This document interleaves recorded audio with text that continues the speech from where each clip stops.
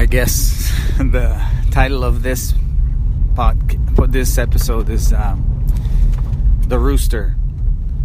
Or maybe there would be an alternate something. But I've got a rooster in the car in a fairly large dog cage. And I caught him this morning when I woke up, because they doing their thing every, I don't know, it seems like it's starting at 2 a.m. or 3 a.m. or 4 a.m. It doesn't really matter. You're still asleep. And you're around to get the best hours of your sleep. The deepest REM sleep. So anywho, now I got this cock in the car. We got 3. This is only 1. And it's a terrible thing that I'm put in this situation, that Andrew has to do this. He's kind of a pacifist. Not in a sense that he would never resort to any violence. Of course he does. Even just threats or... hold on a second. This rooster is trying to see a way out. I don't want it to see. I had no door on this cage. I'm just facing it towards the door. So anyway, it's a terrible situation because the reason I have this cock in the car, because I'm transporting it to somewhere it wouldn't find its way back. But horribly, its best friend is still back there because I couldn't catch him. I want to release them together. But hopefully wherever I'm going to put him, I'm going to put the other one when I catch him exactly there. And they'll find love again. The thing is, we have too many of these, and there's no way we could continue going like that. So any chance I get to catch these guys, I'm going to catch them and take them. It would be easier, of course, to kill him. But again, how lazy are we with this non-duality thing, huh? All is one. You don't really have to be lazy. I just cannot. I've killed chicken that we ate just to see if I could do it. That's where I draw the line. You got to be able to kill the meat you eat. If you cannot, you cannot. I'm not saying you have to hold the knife, but you have to participate. You have to be conscious of everything that's going on with that, everything that surrounds your taste for meat. And God forbid you're buying and condoning with your money to factory the meat industry that is just without a soul, without anything. It's really just like robots crunching numbers. I really don't want to compare it to the Holocaust, but that's kind of the spirit I'm talking about. The Holocaust was basically one of the most evil thing you can imagine. And one of the worst things about it, and I think even worse than terrorists lighting people on fire and beheading them on cameras, is that those are specifically done to achieve that horrific effect. They know how horrible it is. That's why they are doing that. But these guys, no. This is about numbers. This is what efficiency. This is how accurately, how cleanly, how fast, how without any emotions can you exterminate people. That is the cruelest thing. When you systematically and just strategically taking out all the heart, why we're humans. If you're completely taking that out, what's left? That's too dark. So anyway, I got this cock in the car. That's funny. And as hard as I try, I'm sure I've mentioned already, I'm already on the side of, I'm celebrating being able to come back to humanity and to have judgment and to have soul and have, hopes and dreams and all that. Not that it is awesome to have, but some people, let's say those with depression, I wonder. I've felt it. I know what it is. I've been there. Not the kind where you have suicidal thoughts. I can see. I see from my vantage point how those thoughts would come or arrive, but there's always something that outwins those. So let's divert from the cock a little bit, from the rooster in the car, because that's also a whole other discussion. Depression, very important, very underappreciated, very understood, understudied, underfunded, everything under. It's a silent killer, and by its nature, the depressed people do not talk about it. They're not seeking help. They're probably seeking help, but not actively as somebody who's, for example, pregnant, who's all excited about a new life and her life and the whole everything. That they would be very proactively dealing with their pregnancy. Those who are depressed, depression works that very way, that you're not inclined to do things. You're just sad about this whole thing, and you're not urged to do much and fix it, or you want to fix it, but you're not, you don't have the will. I don't know. It's really hard, but it's really interesting because depression cannot be other than the emotional results of thoughts. You cannot get depressed without thinking about it, without thinking why you are depressed. There's got to be that secret ingredient. I'd say that's the special sauce. The special sauce is in depression is that you have to have an evaluation of yourself, and that evaluation turns out negative, turns out to be depressed about your situation, whatever. It's interesting how and about what depression comes, but absolutely true that it is about the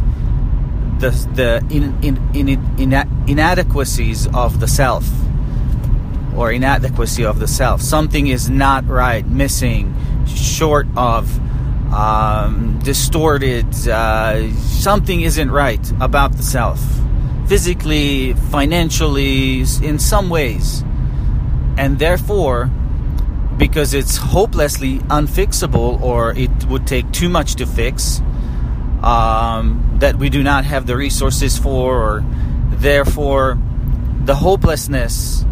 And I'm really trying to slow this down, like how depression is just engulfs itself and becomes like an increasing problem, rather than something that could be calmed down and controlled or lived with and dealt with. It wouldn't come over the person or the individual. And so the severe part, or the deepest parts of depression, is when even not being seems to be better than being and dealing with depression, dealing with these thoughts. It could be looked at as pain, as physical pain. Depression is emotional pain, is psychological pain. But I'd say we use psychology for emotions, so it's emotional pain. And you can imagine that pain is bigger than anything else, bigger than if any physical pain you can imagine. I think it's easier. It's what causes pain, psychological thoughts or physics, is, I'm not sure, matters too much, the difference for the mind, for the soul, I guess. And therefore, somebody who says I'm in too much physical pain, I have this disease or this something, and I can't deal with it, and it's increasingly worse, and there is no way out, and I can't see anywhere else, and I'd rather not have this pain. And I guess with drugs, you can all just tune that out. You can disrupt the signals in the mind or in the brain or in the neuropaths the way where you would even turn it into something pleasant. But then again, some people just say, I don't want to just live out my life being like that, drugged up and being in Wonderland. I have no clue what's going on. I'd rather... It's hard. I don't even want to go there. It's just so hard. Andrew does not want to go there. Partially because he was conditioned to deal with it as taboo in the Western world, and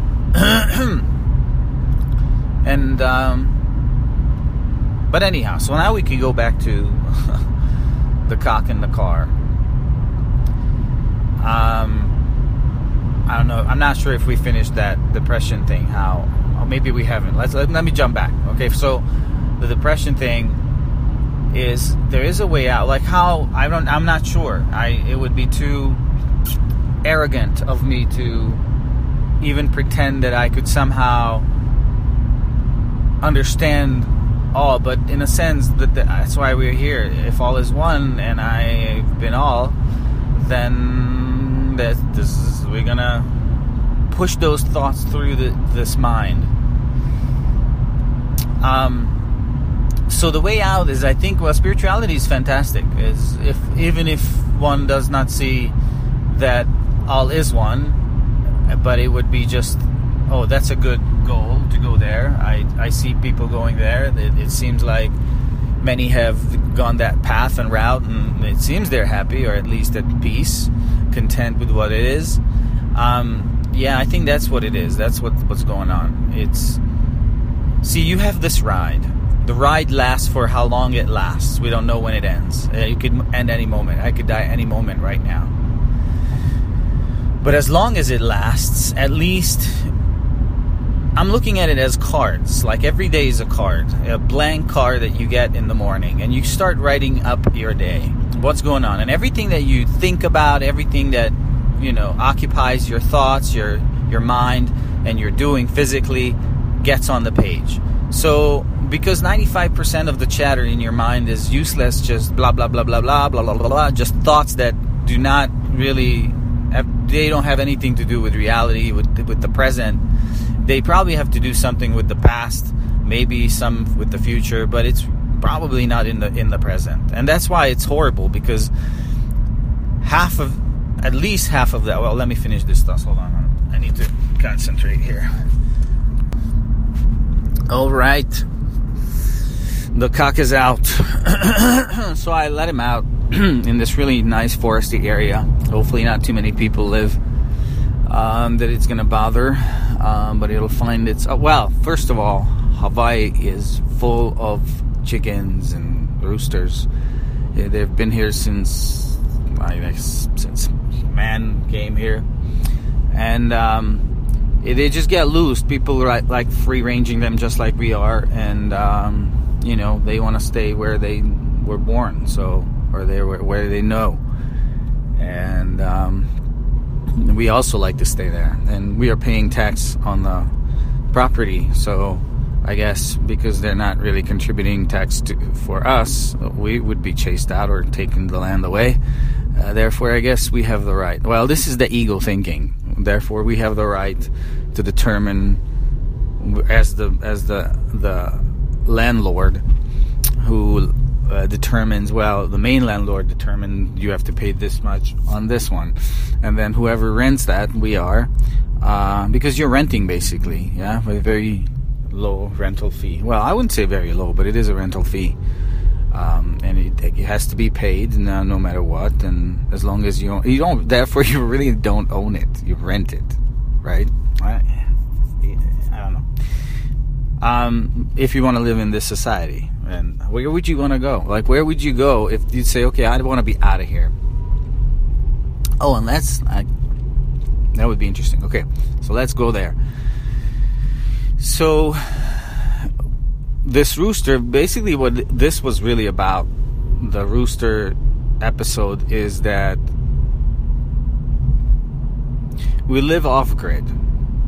Off-grid means, well, it means to me, or it means to us, to our family, is that we're trying to be off of everything. And it's not going to be a successful, we're not going to be 100% successful, but we could be 70% or 60 or whatever percentage. We're going to try to do our highest percentage based on what is really worth our effort. And that's where you would sink in meanings and not really able to explain what you're trying to do here. But so we are trying to be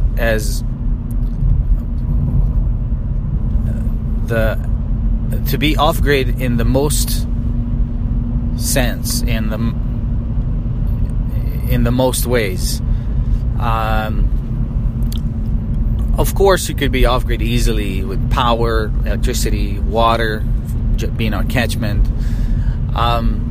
sewage. But I'm talking way more higher things on the Maslow pyramid. Higher, like you can create your own happiness within a boundary, wherever you are, and you're happy there. You don't have to go out, seek other people, other attractions and features and services and products to make you happy, to make you not desire them. As people used to live for the most amount of time, most amount of history that it had been here, and only lately have humans become the kinds where we have people. I have friends who wouldn't live in any other place than a big city. He called himself a city rat. I'm a city rat. And this is before the New York pizza thing. This is this is like 20 years ago, I think. 20 years ago? Yeah, easily. So he told me, I'm not sure what it is now, but I'm not sure you can, I don't think you can change this so easily. When you seek out, I would say ego is on the rise. Ego on the rise, I think, would prefer cities. Not because it's on the rise, but it's just somehow there's more to do. There's more, the more complex ways the ego can delude itself to be God of that universe, the more ways it will try and delude itself that it's the God of that universe. I guess. Though it feels also that if there aren't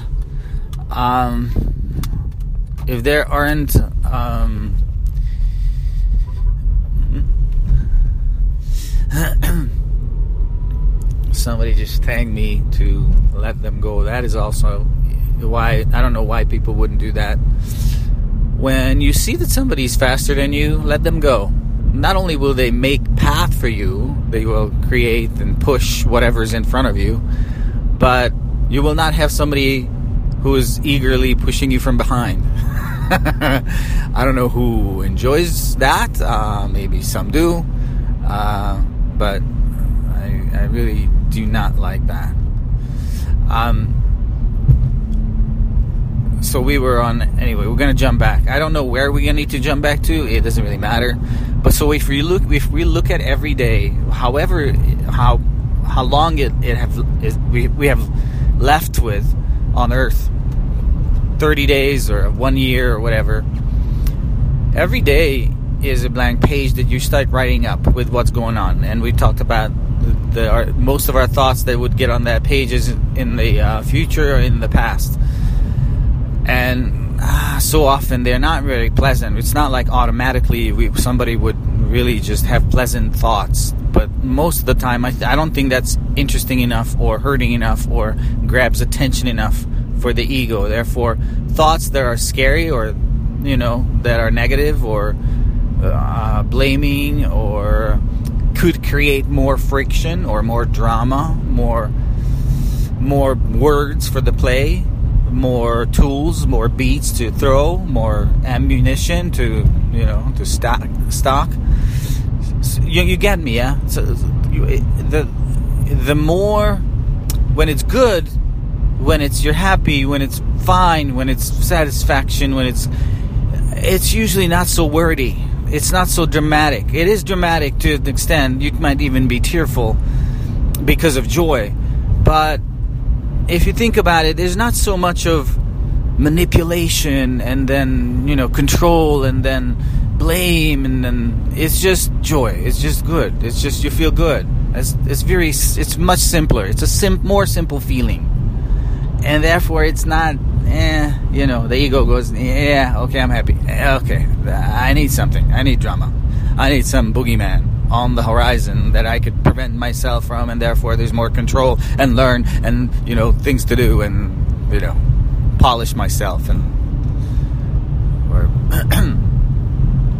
So, if you're writing those pages up on a daily basis, and then you stack them up as days making weeks and months and lifetimes, why not have those cards, the majority of those cards, or the majority of what's on those cards, be positive, be something that will not chase somebody to depression, something that enlightens all the other cards around, something that, etc.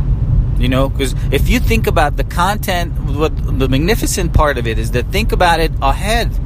Right now, think about all the content that will get on those pages and so on those cards. And if you're consciously living those cards out one day at a time, think of it as right now I'm driving, it's like I'm writing down with the pencil, touching the paper, writing down. Andrew is driving right now. Andrew is saying these words right now, quote, blah, blah, blah. So I'm creating that card right now. And if I could look ahead, how it's in the morning. It's 7:26. It's almost 7:30 in the morning. So if I'm most of the days ahead, and most of that card gets written up, and I have right now conscious influence, I can think of it like, how should I behave? Where should I go? What should I say? Every move I could consciously design to get me to a place where at the end of the day I look at the card and I'm satisfied and I feel good. You can kind of think of your day, your life the same way.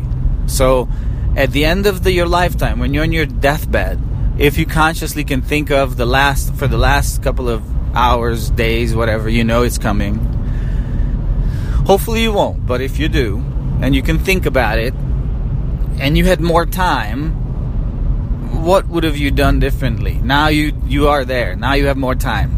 So now you just were sent back from your deathbed to still do whatever you think you're going to be regretting, in the future. So that's an awesome way to utilize ego and thoughts about the future and the past, so that it benefits, so that overall it is for the most amount of value to be getting out of this existence. We've heard the saying, an unexamined life is not worth living. Forget who said it. You can look it up. That's what Google is for.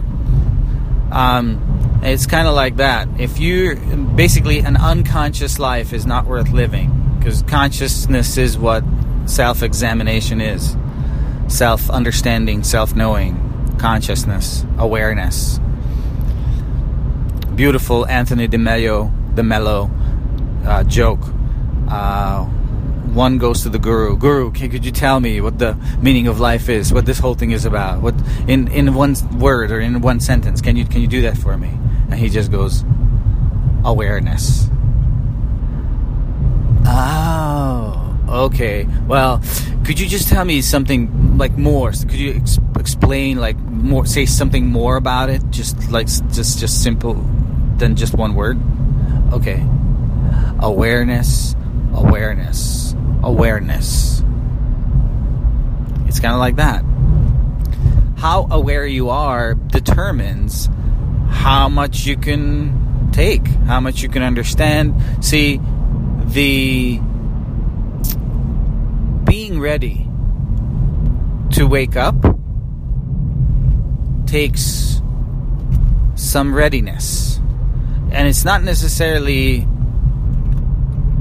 academic preparedness or smartness, IQ. It's not about that. It's about having had enough on the wheel of samsara in the life cycles.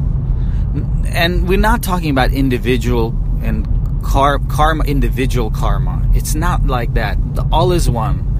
So even if other parts had enough, a totally different part can't say, "Oh, I've had enough," by them having enough, because we are all one, right? So it's not like if I say, "I remember that I was everywhere and everything already, enough already." I would get closer to the truth. I would want to close the gap ASAP and as big leaps as I can every day. I don't want to piecemeal it. I don't want to break it up. I don't want to slow it down. I don't want to delay it and postpone it like orgasm. Like, oh, it's so good. It's so good before that you just, if I could just hover here a little longer. That's what bodhisattvas do. And I'm committed to do that. Andrew is committed to do that, not to go on to the other shore. However, I would love to get so close to the other shore as possible, ASAP, because that's how it feels that the most amount of help could be done. Okay, so a bodhisattva sitting in a cave thinking about something is less help than a bodhisattva being in the midst of it, in the midst of the marketplace, dealing with the yelling and the, that's a way more help. That's huge help. So, not that any of them is more important, less important. We just talk about which one is more help. Towards what? Again, you need somebody to determine that. You need the ego. So, if you're trying to be this huge bodhisattva, you're not really concerned with that. What and who and where. You just do. You just say. You just help. You help where you can. You're just like a good little, helper. So, it seems that the most amount of progress is done by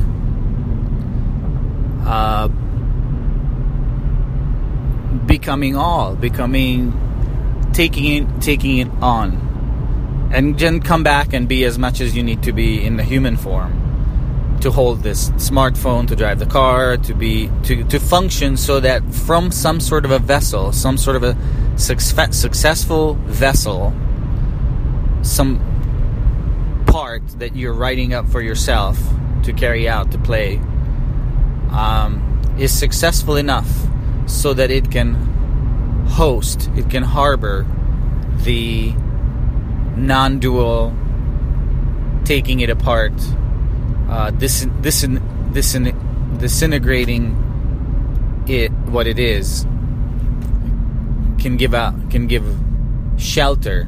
So this vessel can give shelter to that inclination of getting closer to truth, which would take the shelter apart, which would make the shelter not be a raft. It takes your raft, it burns your raft, the one that you're clinging on to.